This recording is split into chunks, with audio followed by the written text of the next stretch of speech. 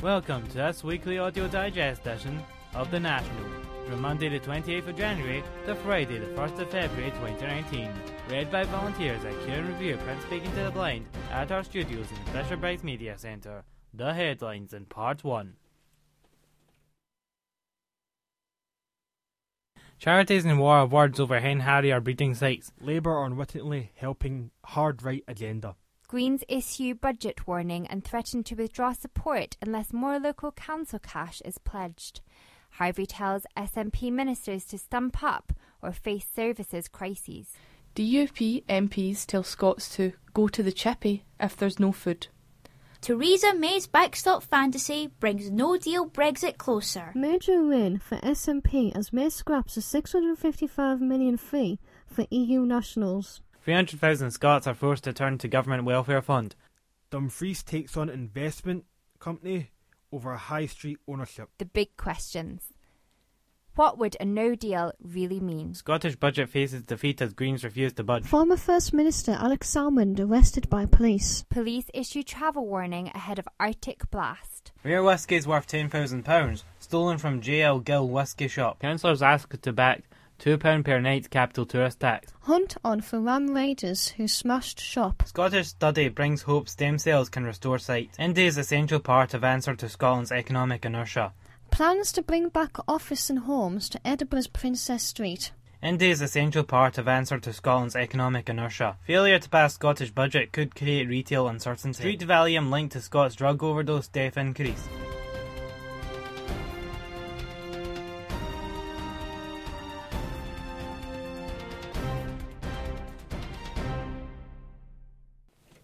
The National News, recorded on the 28th of January 2019. Charities in war of words over hen harrier breeding sites, by journalist Martin Hannon. A war of words has broken out between two charities over the fate of rare bird species, the hen harrier. The Game and Wildlife Conservation Trust, GWCT, claims Scottish Government data shows the Royal Society for the Protection of Birds, RSPB, is 4 times less successful with hen harrier breeding than other land managers. It stated, while half of hen harriers building nests on non-RSPB land bred successfully on RSPB reserves, it was down to 1 in 8. Yet despite the diverging success rates, the RSPB has persistently blamed other land managers for the species' decline. The Trust says field sports, in particular shooting and fishing, can contribute substantially to the conservation of landscape, habitat and wildlife, arguing that humane and targeted predator control is an essential part of effective game and wildlife conservation. Scotland has 252 hen harrier nests, compared to 7 in England, with nests on RSPB land accounting for 37 of the Scottish total. Just 5 of those 37 were successful in 2017, compared to 114 successful nests on non-RSPB land. Andrew Gilruth of the GWCT said, the RSPB receives substantial taxpayer funds to support hen harriers, yet where it matters, on RSPB reserves, the breeding successes of hen harriers is falling behind. I am sure taxpayers would like an explanation. The increasing failure rate of hen harrier nests on RSPB reserves may be because there are a lot of foxes raiding the nests. The hard choice for the RSPB is between fatter foxes or more hen harriers. You can't have both. The RSPB has long maintained that the real culprits are those who kill hen harriers illegally. In a strongly worded reply, the RSPB's Director of Conservation, Martin Harper, said, this is another sadly predictable attempt to deflect attention from the real reason for the decline of the hen harrier, continuing illegal persecution. The sooner GWCT and others in the shooting industry stop turning a blind eye and help address these crimes, the sooner this magnificent bird can return to its breeding sites across the uplands of the UK. By journalist Martin Hannon. The National, Monday, January 28th, 2019. Opinion. Labour unwittingly helping hard right agenda. This article is by Carolyn Lickie.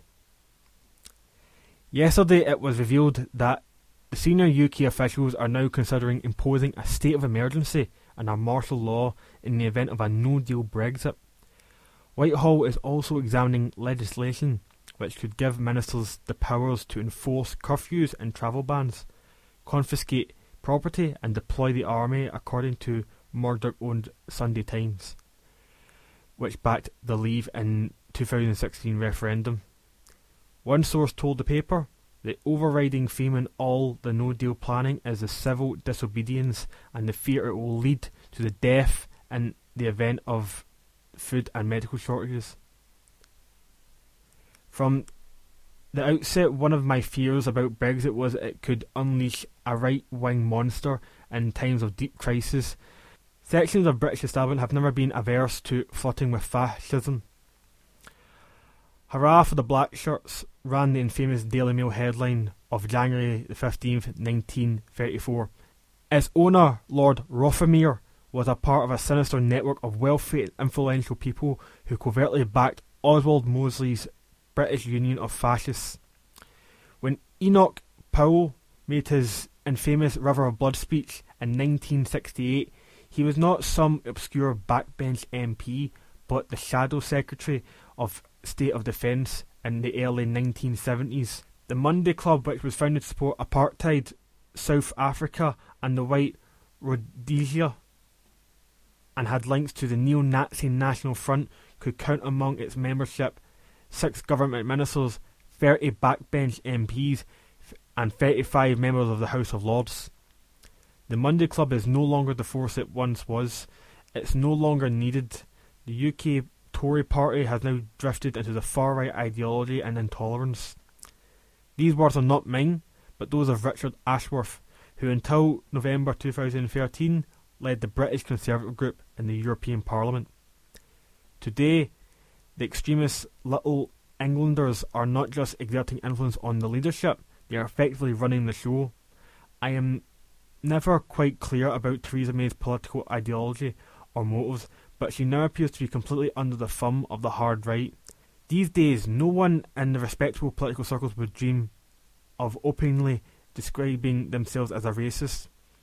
They use softer, more oblique language, but their political agenda is hardcore xenophobia, arising from a mixture of arrogant superiority and cynical populism designed to drive deeper into Labour's traditional heartlands.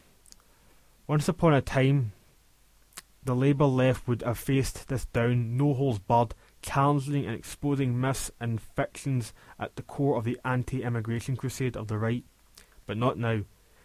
Instead of Jeremy Corbyn and his trade union allies dressing up in capitulation to the Tory right and the language of the workers' rights and socialism, it is nothing of the sort. When Corbyn says the mass immigration from the European Union has been used to destroy the conditions of the British workers, he is unwittingly helping to perpetrate the deceitful propaganda of the far right. So too is Len McCluskey, who even said Karl Marx identified a long time ago immigration as a class question. However, Marx never supported harder borders as the answer to that question. While noting how mass immigration, for example, from Ireland into Britain was used to cut wages, his solution was to organise immigrants into trade unions and to build an international working class movement. So back to the present day and a few salient facts. First, more than 2/3 of the EU migrants living in major cities. And how did the UK's biggest cities vote in the EU referendum? London, Manchester, Liverpool, Cardiff, Belfast, Bristol, Edinburgh, Aberdeen all voted decisively to remain, with Leeds and Birmingham split down the middle. Secondly, most EU migrants are young and so have sought work in the lowest paid sectors of the economy. They are not competing for jobs of middle-aged white van men. The group that might expect to be in the same jobs market as the EU migrants are those aged 18 to 24. Yes, that's right. The age group which voted by 70% to remain, in contrast to over 65 age group. Yes, the group which disproportionately benefit from the taxes paid by migrant workers that support pensions and the NHS, voted 60% to leave. Yes, some of the poorest working class communities in the land feel left behind by the elites. And as an opponent of the Brexit, I would like to hear a bit more robust criticism of the institutions of the EU from the Remain side, including the SNP. But let's be clear, migrants have become scapegoats for rampant poverty and inequality caused by the elites on both sides of the Brexit debate. The Tory and the New Labour politicians, the bankers and the financiers, and the big business tycoons. Most of the Leave strongholds have now very few EU migrants. The North East of England only has 6% of the total, and the North West 9%. Most of them in the Remain strongholds of Liverpool and Manchester. The decline and neglect of the former mill towns and the mining villages won't be stopped by reducing migration, and Labour in these areas should be shouting that from the rooftops. Finally, before ditching its principles, Labour left should be asking why Scotland has so spectacularly defied the anti-immigration, pro-Brexit tide. Contrary to some superficial comment, that's not because the number of EU migrants are drastically lower. In fact, Scotland has a significantly higher proportion than the northwest of England, and it has a similar class composition, including more than its share of poverty and deprivation. Yet anti-immigration feeling is muted in Scotland compared to many other parts of the UK. Why? The answer lies in the political leadership. To their credit, Nicola Sturgeon and the SNP have refused to bend populist scaremongering over immigration. I am no uncritical cheerleader for the Scottish Government, but on the issue it has displayed admirable courage, and in these troubled and potentially dangerous times, courage is no mean quality. This article is by Carolyn Leckie. The Sunday National, Sunday the 27th of January 2019. Politics. Greens issue budget warning and threaten to withdraw support unless more local council cash is pledged. Harvey tells SNP ministers to stump up or face services crises. This article is by Nan Spurett. Crucial support for the Scottish Government's new budget will be withdrawn unless more funds are set aside for local council services, the Scottish Greens warned today. Negotiations between the SNP and the Greens, whose votes are needed to pass the budget, have stalled over the issue. Scottish Greens leader Patrick Harvey has now publicly denounced SNP ministers' stubbornness over their refusal to provide more money, which he says is necessary to prevent a crisis. He claimed Edinburgh was preparing to slash 300 jobs, Glasgow was considering closing all community facilities such as swimming pools and sports centres, Clackmannanshire was proposing a shorter school week and school closures, while Moray was getting ready to axe swimming pools, libraries and public toilets. He said there was also planned cuts to school support for pupils with additional support needs in Falkirk. A crisis could only be avoided through a fundamental change of position by the Scottish Government, Harvey warned. If the Government continues to refuse to accept our proposals or even come up with fair alternatives, we cannot vote for this budget when it comes to Parliament on Thursday, he said. As councils prepare to set their budgets for the coming year, the threat to jobs, services like education and community facilities such as swimming pools and libraries is very real. Since taking office in 2007, the SNP has negotiated an agreement on 4 occasions with the Greens in order to pass the budget. Harvey said the Greens had entered this year's negotiations with a precondition of progress on local tax reform to make council budgets less dependent on the government in future. I'm convinced that a solid package of measures can be agreed, which over the coming years would empower Scotland's councils and finally end the unfair council tax, he said.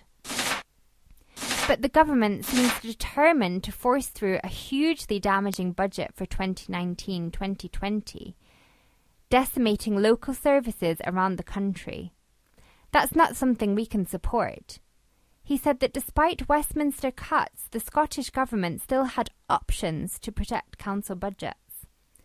The Greens have offered constructive and realistic proposals at every stage, but the Government continues to refuse to accept our proposals, or even come up with fair alternatives, so we cannot vote for this budget when it comes to Parliament on Thursday, he said. Given the huge uncertainty being caused by SNP ministers' stubbornness, I've no doubt council workers and service users will be astonished that we're in this situation at such a late stage. It underlines the need to give real financial powers to the local level, so our frontline public services are not so reliant on the whims of central government. Harvey cast doubt on whether Finance Minister Derek Mackay would be able to reach agreement with any other party in order to pass the budget. He added, if he still wants Green support, he knows that we will not accept the scale of cuts to local services, that even his own SNP colleagues in councils around the country are telling him cannot be tolerated.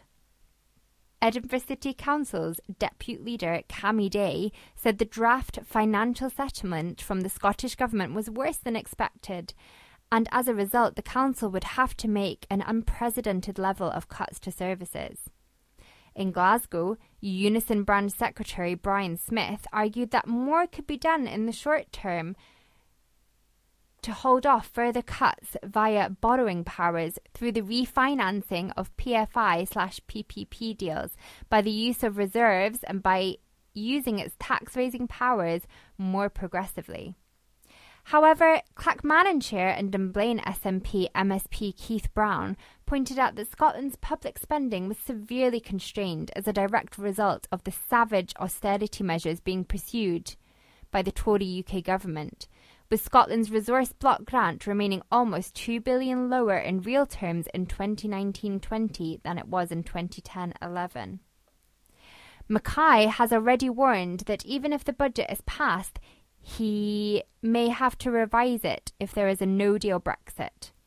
He added, our spending plans for 2019-20 provide a real terms funding increase for Scotland's essential public services, including additional funding of almost £730 million for our health and care services and more than £180 million to raise attainment in our schools. The budget also gives a vital boost to our economy through our £5 billion infrastructure investment programme. In the draft, published just before Christmas, the higher rate tax threshold was frozen at the 2018-19 level of £43,430, rather than increasing it closer to the UK level for 2019-20 of £50,000. This will generate additional resources, but means that Scottish taxpayers earning more than £27,000 will pay more tax than in the rest of the UK. Those earning under £27,000 will pay around £20 per year less than in the rest of the UK. This article is by Nan Sport. The National, Wednesday the 30th of January 2019. Politics. DUP MPs tell Scots to go to the chippy if there's no food. By Angus Cochrane. DUP MPs responded to the concerns about post-Brexit food shortages by joking that people in Scotland should go to the chippy, according to Green co-leader Caroline Lucas.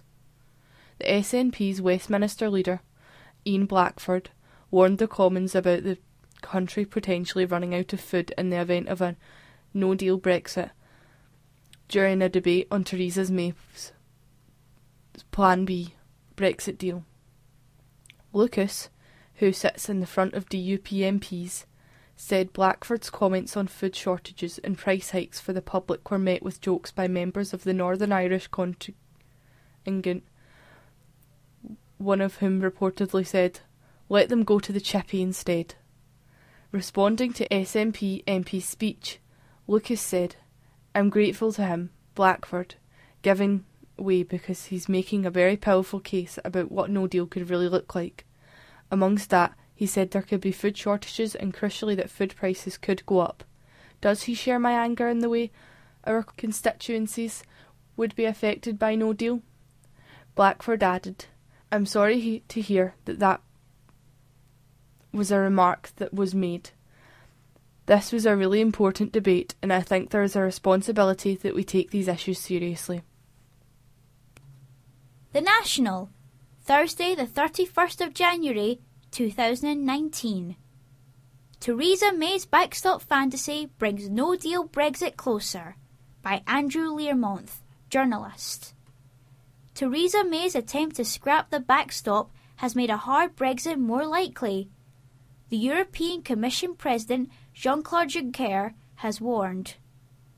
During his address to the European Parliament, the frustrated Juncker made clear that the withdrawal agreement will not be renegotiated, and that the deal already signed off by the Tory leader and the EU, which was rejected in Parliament earlier this month, is all that's on offer. On Tuesday night, MPs voted by 317 to 301 to give May a mandate to go on Brussels and ask for a change to that deal, specifically replacing the Northern Ireland backstop with alternate arrangements. The backstop, the safety net to guarantee that there is no hard border between Ireland and Northern Ireland in the event of no deal, by effectively keeping the UK in the customs union, has long been hated by Brexiteers. They dislike the permanence of the arrangement, which means that the UK cannot leave without the permission of the EU. May is heading to Brussels today to seek changes. She has promised to bring back a revised deal on February the 13th, with a debate and vote to be held on February 14th. During yesterday's Prime Minister's questions, a confident May told the Commons that the leaders of the European Union wanted a deal.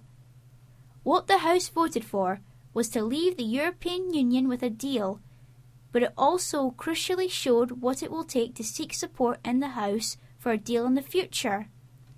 Juncker told MAPs that British Brexiteers were hoping the EU would abandon the backstop and so Ireland at the last minute, but this, he insisted, would not happen. This is not a game, and neither it is a simple, the literal issue. It goes to the heart of what being a member of the EU means. Ireland's border is Europe's border, and it is our union's priority. He also said that while Brussels knows what the House of Commons is against, they still don't know what it's for. I will listen to her ideas, but I will also be extremely clear about the position of the EU, he said. Yesterday's vote has further increased the risk of disorderly exit of the UK. We have tried everything in our power to prepare for all scenarios, including the worst. Juncker told the European Parliament, "I'm still an optimist by nature and a believer in democratic institutions by conviction. This leads me to believe that there can and will be agreement with the UK so that we can move on and move forward together with our new partnership." Addressing the Parliament in Dublin, Irish Taoiseach Leo Varadkar said he still didn't know what alternate arrangements were being proposed by the Tories. "I don't know what those alternate arrangements are," the Taoiseach said. "We've been down the track before and I don't believe that such alternate arrangements exist." Brexit Secretary Stephen Barclay, during an interview on the BBC's Today programme, was asked repeatedly to give deals on the party's replacement for the backstop. Barclay said the UK was exploring in terms of the use of technology, looking at things like a time limit, no deal with the backstop. There are a number of options, he insisted. The Prime Minister pictured also met with Labour leader Jeremy Corbyn yesterday to discuss the possibility of cross-party support for the Brexit deal. A Labour spokesman said the 45-minute meeting between the two had been a serious exchange of views. This article is written by Andrew Learmont, journalist. This is an article from The National, 22nd January 2019. Major win for SNP as May scraps a £655 million fee for EU nationals. Theresa May said that the UK government will waive the fee for EU nationals who apply for settled status so they can stay in the UK. Under previous plans, those living in the UK and who wish to stay were expected to pay £65, with under 16s being charged £32.50. Nicola Sturgeon last month promised her government would pick up the cost for the NHS staffs and other public sector workers who have come to live in Scotland from other parts of the European Union. Organisations such as the 3 Million Group have also campaigned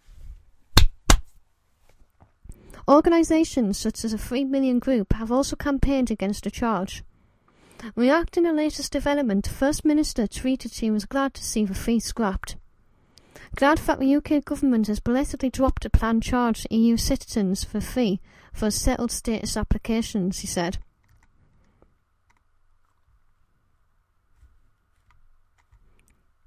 But now the UK government has decided to abolish the fee. This is a major climb down from the Prime Minister desperately looking to attract attention from her continued failure to make progress achieving a deal, said SNP MP Stuart MacDonald. EU nationals should never have been asked to pay this fee, and it is welcome news that the UK government has finally listened. This does not change the fact that EU nationals should not be asked to apply for the status and rights they already have, and we now need to clarify whether the unrealistic decline for applications will also be scrapped. The entire process underlines exactly why Scotland needs the power to create a fairer immigration system. The National News recorded on the 30th of January 2019. 300,000 Scots are forced to turn to Government Welfare Fund by journalist Greg Russell. More than 300,000 households have needed emergency help to pay for essentials such as food and heating since the Scottish Government launched its Welfare Fund in 2013, new figures show. Social Security Secretary Shirley-Ann Somerville said the numbers were a sad indictment of the UK Government's welfare cuts. Scotland's chief statistician released figures showing that 316,095 low-income households accessed emergency funding between April 1st, 2013 and the end of September last year. More than £181 million has now been paid out from the fund, which helps people buy everyday essential items such as food, nappies or toiletries, and cover heating costs or other living expenses at times of crisis. Grants are also given to people facing disaster or emergency situations such as flooding, and to help families facing exponential pressure with one-off costs for items such as a washing machine or cooker. Somerville said the fact that nearly a third of a million households in Scotland have required help from the Scottish Welfare Fund is a sad indictment of the UK Government's record on welfare cuts. While it's obviously right that we should help those individuals and families who find themselves in dire financial straits, it is appalling that so many are in the position in the first place. The figure also highlights the very real consequence of the UK Government's maladministration of the UK benefit system. Delays and errors in payments are forcing people to turn to the Scottish Welfare Fund to get them through immediate hardship. That is why we will provide local authorities with £33 million in the next financial year to support hard-pressed families who, through no fault of their own, need help to simply get by. By journalist Greg Russell. The Sunday National, 27th of January 2019. News. Dumfries takes on investment company over high street ownership. This article is unattributed. A community group in Dumfries planning to buy back its high street due to the number of vacant and abandoned shops has been forced to take emergency action after two of the buildings it hoped to purchase were put up for auction. The two properties, which form part of the community-led Mid-Steeple Quarter regeneration project, are owned by Columbia Threadneedle Investments and were put on the market last week without warning. According to the community group, the local Community Benefit Society Mid-Steeple Quarter was granted money from the Scottish Land Fund to prepare plans and negotiate with the London-based pension fund and hoped to complete the purchase this year. However, it has been forced to bring forward its plans. Now Mid-Steeple Quarter has launched a fundraiser to make £4,000 in less than 48 hours and is locked in meetings with potential partners who might support their bid. The community hope to revitalise the high street by gradually buying back abandoned buildings to use for local businesses and social enterprises, housing and university innovation hub. Chair of Mid-Steeple Quarter, Scott McKay, said, "We have decided to launch a fight back against this cycle of outside property speculation. We have the organisation in place to attract public investment to Dumfries that would see these buildings as part of a prosperous future, a future that we would see a part of our high street held in common ownership by local people." Mick Staples of Dumfries and Galloway Small Communities Housing Trust, which is backed by the community group, added, "We estimate that the market value of these properties in their current condition is very low and achievable for the local community. We have support from agencies like Scottish Land Fund to help the community to make a competitive bid for these properties." In November, Mid-Steeple Quarter was granted ownership of the former Baker's Oven building, also on the High Street, and work on the flats and shop spaces is to start in 2020. A Columbia Threadneedle spokesperson said, "We have tried to lease the property for a number of years. However, with large number of competing vacant properties on the high street and the absence of a retail demand, this has proved unsuccessful. The auction will hopefully result in a sale to a local investor or owner-occupier." This article is unattributed. The Sunday National, Sunday the 27th of January 2019. Opinion. The big questions. What would a no deal really mean? This article is by Kirsty Hughes, Director of the Scottish Centre on European Relations. Given the damage that a no-deal Brexit would do economically, socially and politically, is there really a chance that it will happen? With 2 months to go until Brexit Day, there are warnings aplenty as to what no-deal Brexit may mean. From Chancellor Philip Hammond's restrained but frank admission that a no-deal Brexit would cause short-term disruption and long-term reduction in the size of the economy, to the Airbus CEO appealing for MPs not to listen to the Brexiteers' madness, most, apart from the Rees-Mogg band of Brexiteers, recognise the damage no deal would do. Westminster could call for a people's vote, but there's no majority for that yet. Not least as Labour dithers, or MPs could agree to ask the EU to change the political declaration on the UK's future relationship with the EU, perhaps to emphasise a customs union and or a single market outcome. But for now, May will not agree to a customs union approach for fear it will split the Tory party. And there's no majority for anything else either, nor even yet agreement to hold indicative votes on options. UK politics is in an acute crisis and failing to an extraordinary degree. Calls from the Queen and the Archbishops of Canterbury and York for political reconciliation only underline the absence of serious political leadership. The deep divisions within and across parties and across the UK testify to a political system teetering on the brink. So a no-deal Brexit could yet happen. Businesses are implementing contingency plans and delaying, cancelling or moving investment. Brussels and the EU member states are making what plans they can. But even with contingency planning, it would be chaotic. Stock markets and sterling would plunge. There would be chaos at ports and airports, and that chaos would threaten transport, manufacturing, not least but not only the car industry, services, food and medicine supplies and more.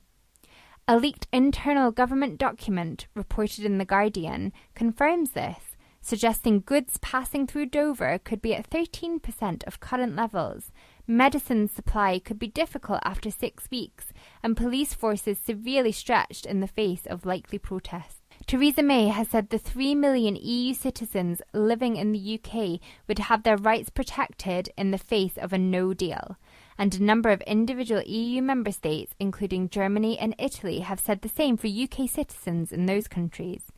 But uncertainty will remain, and without the transition period to end December 2020, only EU citizens in the UK before March 29, 2019 would be covered. A no-deal Brexit would leave the UK's already Brexit-damaged international reputation in tatters. The UK would have left the EU while reneging on its financial commitments, with scant regard for creating a hard Irish border and with no concern for the impact on its European allies. The Irish Central Bank said on Friday that a no-deal Brexit would lead to food shortages, higher prices and a large fall in growth in Ireland. The UK risks being a very bad neighbour. Perhaps MPs will vote to request an extension to Article 50, but that needs unanimous EU agreement, and it only puts off the time when MPs have to decide what they're for, not only what they're against. Until now, it seemed the EU would refuse an extension unless the UK had a clear majority for a realistic route ahead. But as EU observers watch the UK's imploding politics, Some, including one of Angela Merkel's key advisers, have suggested perhaps there could be a short extension. If so, it would solve little.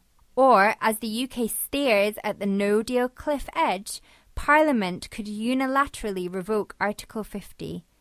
It's a sane option, but one Westminster looks unlikely to take. If a no-deal Brexit goes ahead, what will the political reaction in Scotland be? In the chaos of a no-deal Brexit, many may decide with hindsight that Nicola Sturgeon's ill-fated independence referendum call in March 2017 was wise after all. A no-deal Brexit would surely raise the temperature of the independence debate. And if a Section 30 order were asked for, but refused, both quite likely, would the Scottish Government head off on a path that until now it's not wanted to consider, and call for an indicative referendum, appealing to the Scottish public amidst the chaos of a no-deal Brexit UK. Any form of Brexit is damaging to the UK and to Scotland, but a no-deal Brexit would cause a deep political and economic crisis. This article is by Kirsty Hughes, Director of the Scottish Centre on European Relations.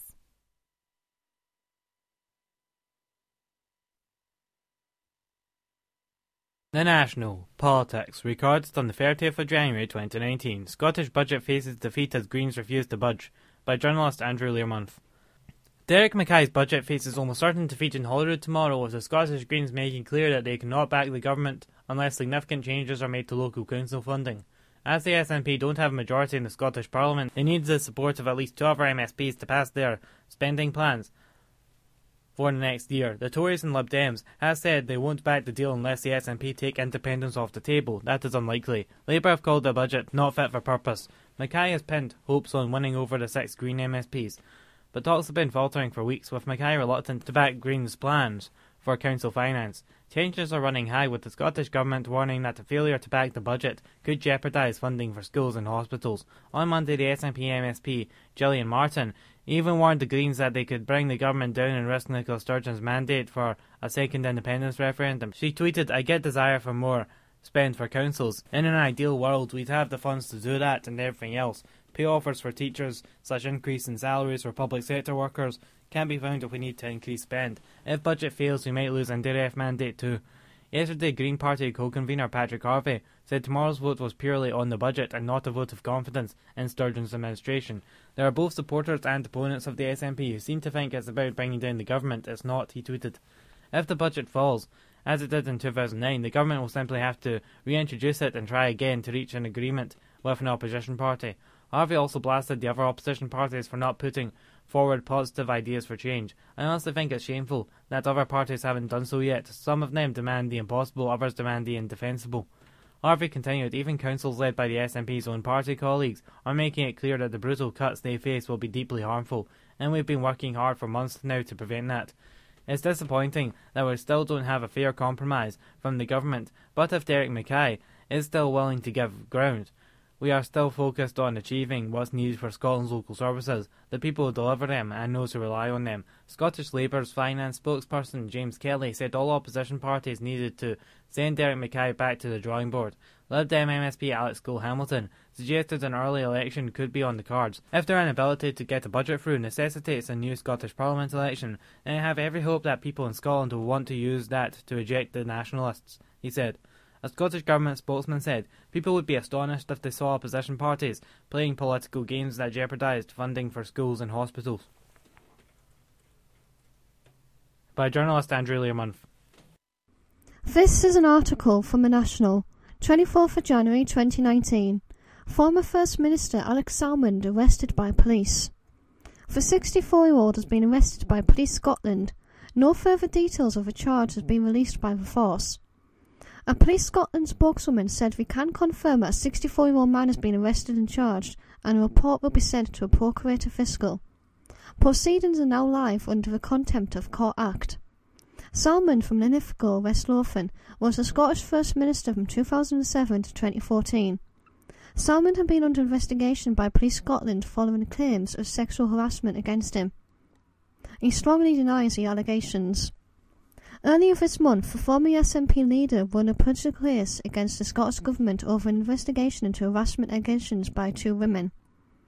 The Scottish Government handling of the allegations against Salmond was ruled unlawful by Scottish Highest Civil Court. That's the end of part 1.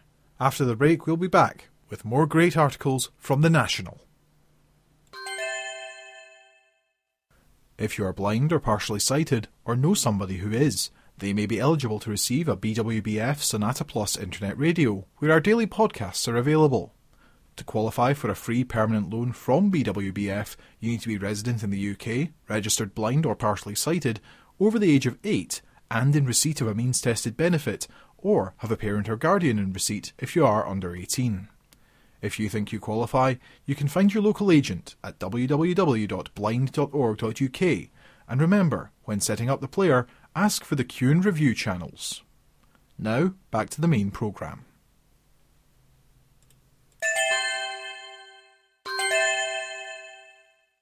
Remember, this weekly digest programme is just a selection of what we produce. You can access more daily content online for free at qandreview.com/free podcasts, for free daily podcasts of the Herald Scotland and Evening Times, and weekly digests of The National and Inside Soap magazine. Alternatively, you can access all of these services via a BWBF Sonata Plus internet radio player. Now, back to the main programme.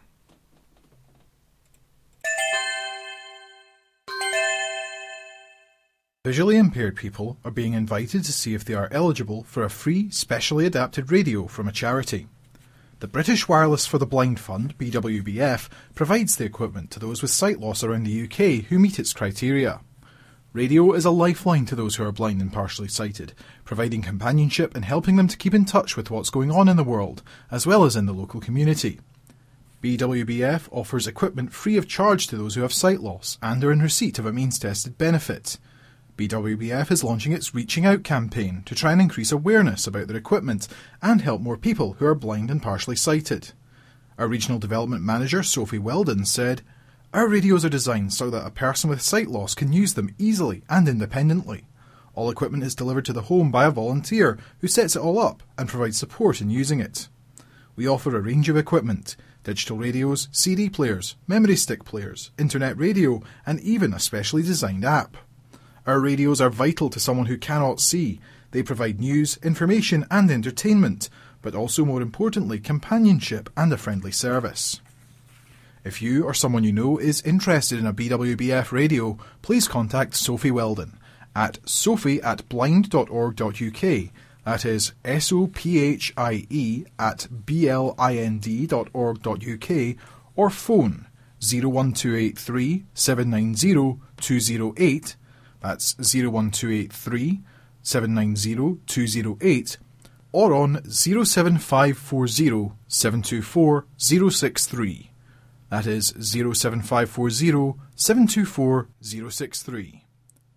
To find out more about the British Wireless for the Blind Fund, follow us on Twitter at British Wireless, like us on Facebook, or go to blind.org.uk. Now, back to the main programme.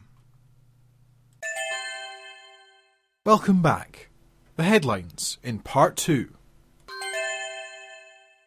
Q and Review Print Speaking to the Blind are a charity based in Bishopbriggs. We're currently looking to recruit volunteer access to audio ambassadors in East Dunbartonshire to place leaflets and business cards at businesses, shops and amenities in the area, and to show the public how to listen to daily and weekly online articles from the Herald Scotland, Evening Times, The National and Inside Soap magazine for free. If you would like to volunteer and become an Access to Audio ambassador, please contact Michael Rankin on 0141 772 3976 or email aaatl@qandreview.com. That's AAATL@qandreview.com. In addition, we are also recruiting for volunteer readers and technicians. If you're interested in reading or technically supporting a recording team, please contact us on 0141 772 3976 or email information@qandreview.com. Details of all of our volunteering opportunities are available on our website at qandreview.com. Thank you. Now, back to the main programme. The Sunday National, Sunday the 27th of January 2019. News. Police issue travel warning ahead of Arctic blast. Winds up to 55 miles per hour with snow and ice to last until tomorrow. This article is by Laura Webster. Police Scotland issued a travel warning for northern parts of the country last night ahead of an anticipated Arctic blast. Snow and ice are expected to sweep across northern Scotland over the next couple of days, while other areas have been advised of very strong northerly winds. The spell is expected to last until Monday during peak travel time. Inspector David Hind said Police Scotland is advising all drivers to exercise extra caution throughout the Highland and Islands, Morayshire, Aberdeenshire and northern areas of Tayside, as conditions may be hazardous due to snow and ice. There is also the potential for high winds around coastal areas and exposed routes, particularly in the northeast of the country. If you are travelling, you should ensure you and your vehicle are adequately prepared for the conditions, making sure you have sufficient fuel and supplies such as warm clothing, food and water in the event you are delayed for several hours. Charge your mobile phone and plan your route as well as alternative routes. Yesterday, forecasters predicted up to 10 to 15 centimetres, 4 to 6 inches of snow could accumulate on the highest ground across the far north of Scotland as heavy rain turns to snow. And much of northern Scotland is expected to see snow and ice starting yesterday evening and likely to last until midday today, with possible blizzards on areas of high ground. A further warning was put in place for the northeast, which may see some icy stretches between 1 a.m. and 11 a.m. today. The Met Office initially issued a yellow weather warning, indicating there would be snow and ice with blizzards possible on high ground on Friday, and repeated those cautions yesterday. It confirmed Scotland isn't alone in receiving the disruptive weather front. Large swathes of the UK are preparing for the blast, which will bring strong winds, snow and ice in what is a chilly end to January. The UK's National Weather Service has issued 5 weather warnings for the weekend and suggested there is a chance of power cuts and travel disruption across the UK. The east coast of England, southern Scotland and the west coast of England, Northern Ireland and Wales are all expected to be battered by the strong winds. Gusts of 50 to 55 miles per hour were expected to develop over Saturday night in Northern Ireland, to then travel across Wales and Western England before calming down today. On the east coast, large waves and gusts above the warned figure of 50 to 50 miles per hour are predicted all day today.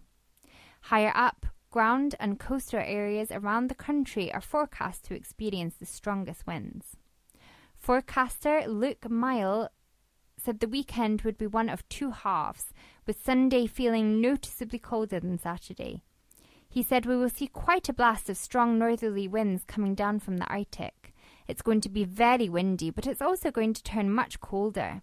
He added that northerly wind is just going to cut straight through, so its real temperature on the thermometer will probably say 47 degrees Celsius, but when you add on the wind, it's going to feel sub-zero. This article is by Laura Webster.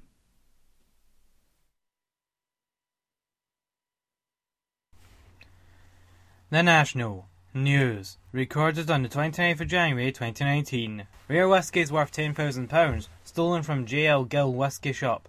From the National News Desk. Rare whiskies worth at least £10,000 were stolen when a specialist family-run shop was targeted for the second time this month. More than 20 bottles, including a Macallan 30-year-old, were taken at the raid at J.L. Gill Whisky Shop in Crieff, Perth and Kinross. 2 bottles of Macallan 30-year-old were taken in an earlier break-in. Police are appealing for information about the latest theft, which happened between 2:45am and 3:30am on Friday. A spokesman said some of these whiskies are exceedingly rare and consequently very valuable. Lower value items were left behind, so it appears those responsible knew what they were looking for.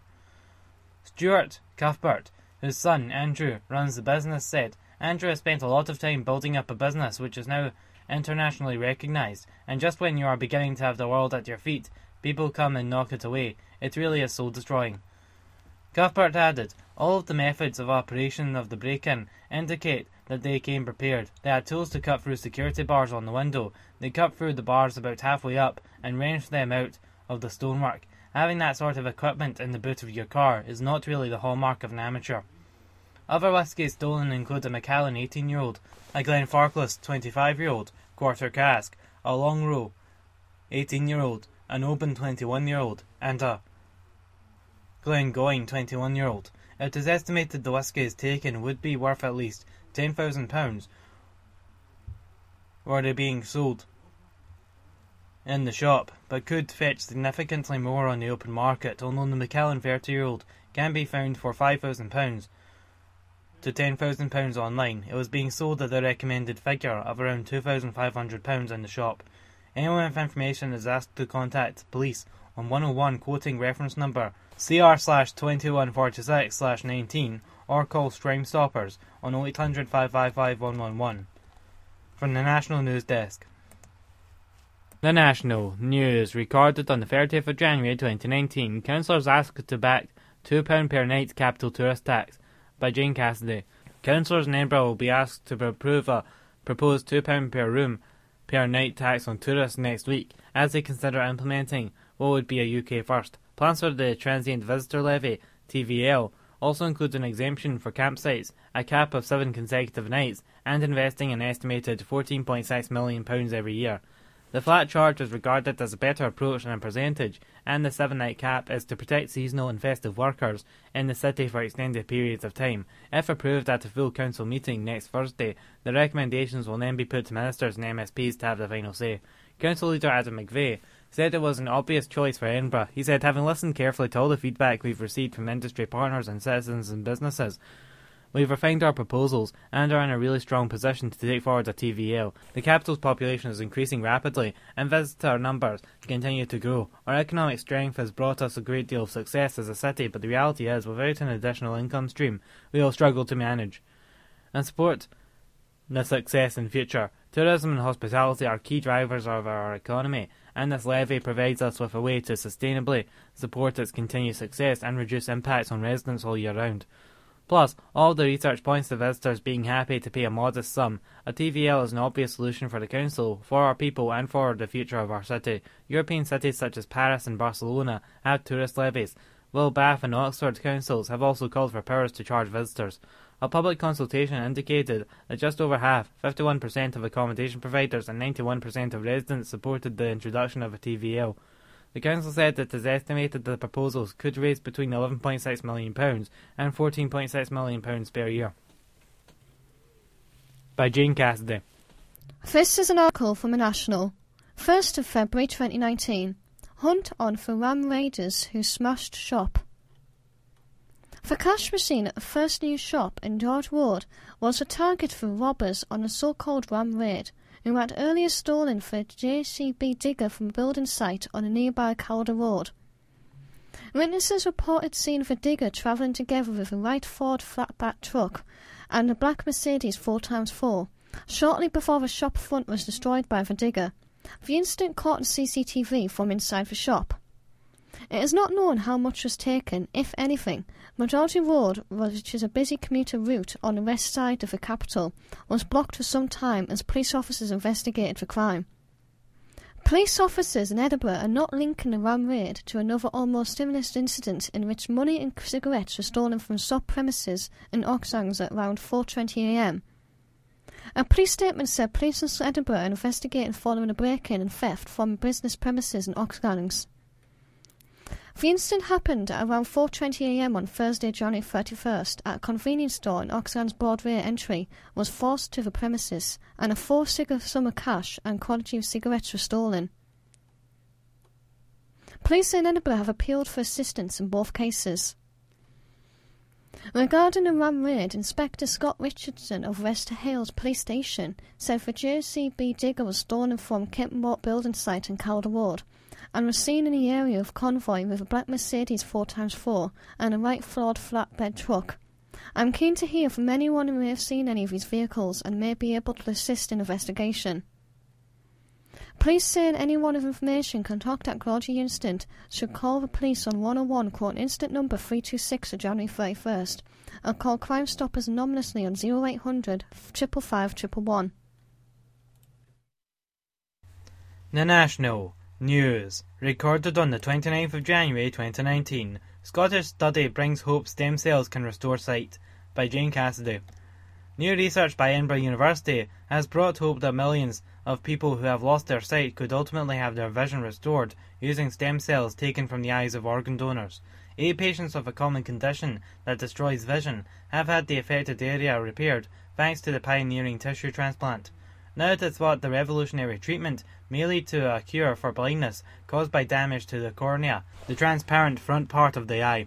It often becomes clouded in older people through injury or infection. In the developing world, children and younger people are also increasingly prone. Study leader Baljean Dillon, Professor of Clinical Ophthalmology at the University of Edinburgh's Centre for Clinical Brain Sciences, said, "The findings from this small study are very promising and show the potential for safe stem cell eye surgery as well as improvements in eye repair."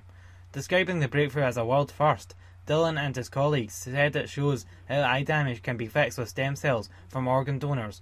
The study has also produced new information on the causes of sight disorders. The study, published in the journal Stem Cells Transitional Medicine, focused on limbal stem cells, which patients with corneal blindness typically lack.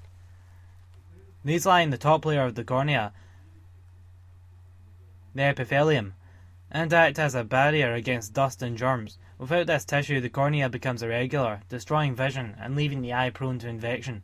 It can result from damage caused by chemicals or heat, or a disease called aniridia. It leads to scarring and severe vision loss in both eyes, as well as chronic pain and redness. The team grew stem cells from cornea samples from donors. They split 16 patients into 2 groups, and half received transplanted tissue. They were also given standard eye drops and immune system suppressing drugs to reduce the risk of rejection.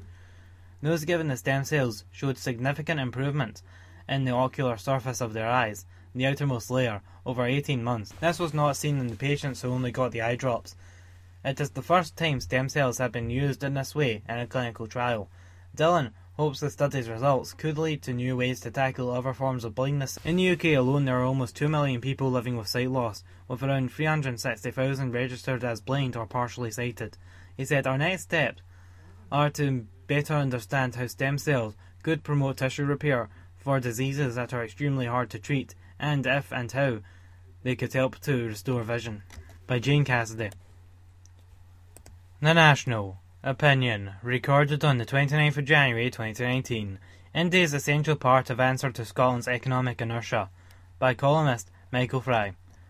Meanwhile, the world keeps turning and the sun also rises. In other words, despite the hoo-ha around Brexit due to carry on all this week, we still need to keep working at more humdrum tasks to equip Scotland for the coming Independence Day. This column agrees with Nicola Sturgeon on that. It also agrees things are looking up a little after a long period of rather dismal economic indicators. They are still not good enough to make independence easy peasy, or to ensure entry into a land of milk and honey on the other side of the big day. Even so, the prospects have stopped getting a bit worse all the time, and have turned a bit better. One of the best pointers to the actual economic position is to be found in the figures for the Scottish labour market issued last week by the Office for National Statistics. It is a creature of the UK government, of course, but one which is usually dispassionate and objective, at least judged by the wretched standards similar bodies have set in recent times. These figures showed how the total of unemployed Scots towards the end of last year passed 100,000, going down. I would not myself expect this figure to remain below 100,000 for all that long, what with the main effects of Brexit still to kick in, but employment is a lagging indicator, the result of trends already well underway. To that extent, they may soften a little with a coming crunch. In presenting the results, the ONS highlighted a long-term trend. It was the first time unemployment has fallen below 100,000 since the present statistical series started in 1992, more than a quarter century ago. In fact, an old hand like me can go one better than that, because I remember when it rose above 100,000, measured slightly differently, for the first time since the Second World War. This was in 1977, and marked the end of the long era of full employment pursued by governments of every hue after 1945. I was economics correspondent of The Scotsman at the time, and I got a leak of the impending announcement, much to the embarrassment of the Scottish office. It is sobering to reflect how over that whole period, not just a quarter century but more than 4 decades in a row, we have never in Scotland had fewer than 100,000 jobless, and sometimes many more. Recall too how the period started while Labour was in office, with Jim Callaghan as Prime Minister and Denis Healey as Chancellor, pursuing policies that anticipated Margaret Thatcher's, and proved to be in some respects even fiercer. This was the last time we had real terms cuts in the actual total of public spending, for example, rather than mere restraint of a previously planned rate of expansion. This latest milestone marks the end of an era, in other words, but UK public policies may have done less to bring it about than international forces, the stupendous changes that have overtaken every economy in the world during an epoch of accelerating change. Let's think about how they have been playing out in Scotland. The traditional industries that dominated the nation at the beginning of this epoch, coal, steel and shipbuilding, have by now almost entirely vanished. At an intermediate stage, we tried to replace them through the official encouragement of advanced technology, much of it in the form of subsidised inward investment. It often disappointed. New Scottish plants turned out to be for assembly and delivery, not for research and development. Those two latter activities went to San Diego or Bangalore, rather than to Greenock or Livingston, which could not provide a suitable workforce or sufficient backup in any case. This kind of top-down investment strategy seemed to peter out with the great financial crisis of 2007-8. Ever since then, the Scottish economy has been growing more slowly than in the past, struggling to expand by much above 1% a year, compared to the 3% that might once have been expected during periods of recovery. Consistent with this is the snail's pace of improvements in productivity, in other words, of how much output we get from our inputs.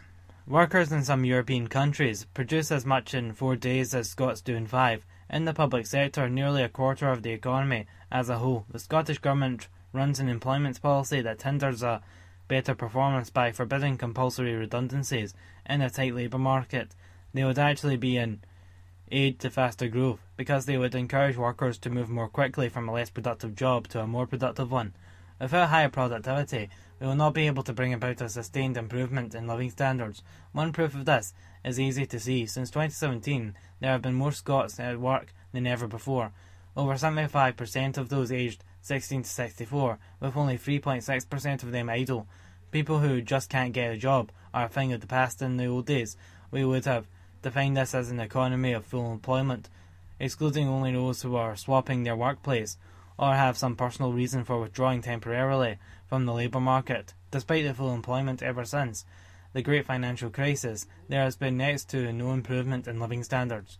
It is true that just at the moment we can see pay rising faster than the inflation rate of 3% or so.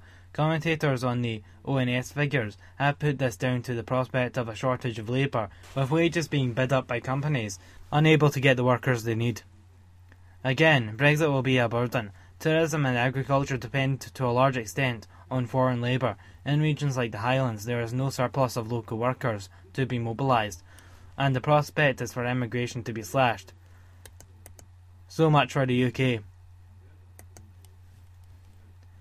Government's assurances that in its European negotiations it would take account of vital Scottish interests. There will be little help for living standards from that direction, and altogether, despite some improvement, Scotland remains bogged down in the newer economic problems that have replaced the old ones.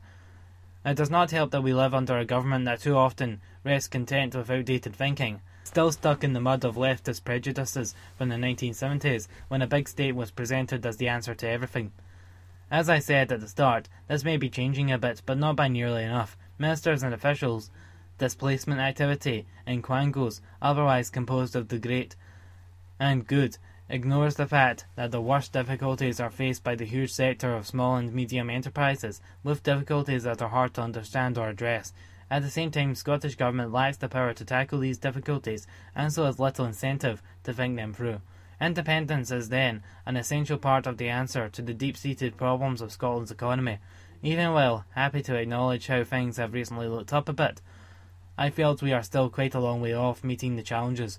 Meanwhile, we should spend less time worrying about how to share out our national resources, and more time thinking how we can increase them in global terms. Our degree of inequality is nothing to be greatly ashamed of. In light of our own history as a homeland, of the Industrial Revolution, and of the contributions Scots have made to economic progress, our stagnation certainly is something to be ashamed of. By columnist Michael Fry. This is an article from a National, 28th of January 2019. Plans to bring back office and homes to Edinburgh's Princess Street. Now a plan to bring back residential dwellings and offices to what is mainly a street of retail outlets has been put forward by the business group Essential Edinburgh. According to reports, the group is pointing to the competition from the £1 billion development on the site of the St James Centre, due to open in October 2020, as a possible threat to Princess Street viability. Speaking ahead of hosting Edinburgh's annual tourism summit on Thursday, Essential Edinburgh Chief Executive Roddy Smith said one of the biggest issues for the city is how we develop Princess Street. Everywhere around Prince Street is getting investment and redevelopment at the moment. You only have to look at what is happening on St Andrew Square, the new St James development, the proposals for Waverley Mall, and the plans for the Johnny Walker development. Space is at a premium in the city. We have to accept that the city needs to evolve to continue to be a world-class tourism destination. Princess Street will now have to evolve and respond to the changing needs of the city and round-going tourism demand for new top-end office space and how the retail sector is changing and developing. He told the Evening News, "I don't see why we can't turn the upper floors in Princess Street into residential spaces. There needs to be a serious strategic look at Princess Street and an assessment of the current planning conditions. Princess Street is an attractive proposition because of the location and pre-immense and its bus and tram connections. It is a main shopping street and I think it always will be, but I think there's a real opportunity for it to evolve." The National opinion, recorded on the 29th of January 2019. India is an essential part of answer to Scotland's economic inertia, by columnist Michael Fry. Meanwhile, the world keeps turning and the sun also rises. In other words, despite the hoo-ha around Brexit due to carry on all this week, we still need to keep working at more humdrum tasks to equip Scotland for the coming Independence Day. This column agrees with Nicola Sturgeon on that. It also agrees things are looking up a little after a long period of rather dismal economic indicators. They are still not good enough to make independence easy peasy, or to ensure entry into a land of milk and honey on the other side of the big day. Even so, the prospects have stopped getting a bit worse all the time, and have turned a bit better. One of the best pointers to the actual economic position is to be found in the figures for the Scottish labour market issued last week by the Office for National Statistics. It is a creature of the UK government, of course, but one which is usually dispassionate and objective, at least judged by the wretched standards similar bodies have set in recent times. These figures showed how the total of unemployed Scots towards the end of last year passed 100,000, going down. I would not myself expect this figure to remain below 100,000 for all that long, what with the main effects of Brexit still to kick in, but employment is a lagging indicator, the result of trends already well underway. To that extent, they may soften a little with a coming crunch. In presenting the results, the ONS highlighted a long-term trend. It was the first time unemployment has fallen below 100,000 since the present statistical series started in 1992, more than a quarter century ago. In fact, an old hand like me can go one better than that, because I remember when it rose above 100,000, measured slightly differently for the first time since the Second World War. This was in 1977, and marked the end of the long era of full employment pursued by governments of every hue after 1945. I was economics correspondent of the Scotsman at the time, and I got a leak of the impending announcement, much to the embarrassment of the Scottish office. It is sobering to reflect how over that whole period, not just a quarter century but more than 4 decades in a row, we have never in Scotland had fewer than 100,000 jobless, and sometimes many more. Recall too how the period started while Labour was in office, with Jim Callaghan as Prime Minister and Denis Healey as Chancellor, pursuing policies that anticipated Margaret Thatcher's, and proved to be in some respects even fiercer. This was the last time we had real terms cuts in the actual total of public spending. For example, rather than mere restraint of a previously planned rate of expansion. This latest milestone marks the end of an era, in other words, but UK public policies may have done less to bring it about than international forces, the stupendous changes that have overtaken every economy in the world during an epoch of accelerating change. Let's think about how they have been playing out in Scotland. The traditional industries that dominated the nation at the beginning of this epoch, coal, steel and shipbuilding, have by now almost entirely vanished. At an intermediate stage, we tried to replace them through the official encouragement of advanced technology, much of it in the form of subsidised inward investment. It often disappointed. New Scottish plants turned out to be for assembly and delivery, not for research and development. Those two latter activities went to San Diego or Bangalore, rather than to Greenock or Livingston, which could not provide a suitable workforce or sufficient backup in any case. This kind of top-down investment strategy seemed to peter out with the great financial crisis of 2007-8. Ever since then, the Scottish economy has been growing more slowly than in the past, struggling to expand by much above 1% a year, compared to the 3% that might once have been expected during periods of recovery. Consistent with this is the snail's pace of improvements in productivity, in other words, of how much output we get from our inputs. Workers in some European countries produce as much in 4 days as Scots do in 5. In the public sector, nearly a quarter of the economy as a whole. The Scottish Government runs an employment policy that hinders a better performance by forbidding compulsory redundancies. In a tight labour market, they would actually be an aid to faster growth, because they would encourage workers to move more quickly from a less productive job to a more productive one. Without higher productivity, we will not be able to bring about a sustained improvement in living standards. One proof of this is easy to see. Since 2017, there have been more Scots at work than ever before. Over 75% of those aged 16 to 64, with only 3.6% of them idle. People who just can't get a job are a thing of the past. In the old days, we would have defined this as an economy of full employment, excluding only those who are swapping their workplace or have some personal reason for withdrawing temporarily from the labour market. Despite the full employment ever since the great financial crisis, there has been next to no improvement in living standards. It is true that just at the moment we can see pay rising faster than the inflation rate of 3% or so. Commentators on the ONS figures have put this down to the prospect of a shortage of labour, with wages being bid up by companies unable to get the workers they need. Again, Brexit will be a burden. Tourism and agriculture depend to a large extent on foreign labour. In regions like the Highlands, there is no surplus of local workers to be mobilised, and the prospect is for immigration to be slashed. So much for the UK. Government's assurances that in its European negotiations it would take account of vital Scottish interests. There will be little help for living standards from that direction, and altogether, despite some improvements, Scotland remains bogged down in the newer economic problems that have replaced the old ones. It does not help that we live under a government that too often rests content with outdated thinking, still stuck in the mud of leftist prejudices from the 1970s, when a big state was presented as the answer to everything. As I said at the start, this may be changing a bit, but not by nearly enough. Ministers and officials' displacement activity in quangos, otherwise composed of the great and good, ignores the fact that the worst difficulties are faced by the huge sector of small and medium enterprises, with difficulties that are hard to understand or address. At the same time, Scottish Government lacks the power to tackle these difficulties, and so has little incentive to think them through. Independence is then an essential part of the answer to the deep-seated problems of Scotland's economy. Even while happy to acknowledge how things have recently looked up a bit, I felt we are still quite a long way off meeting the challenges.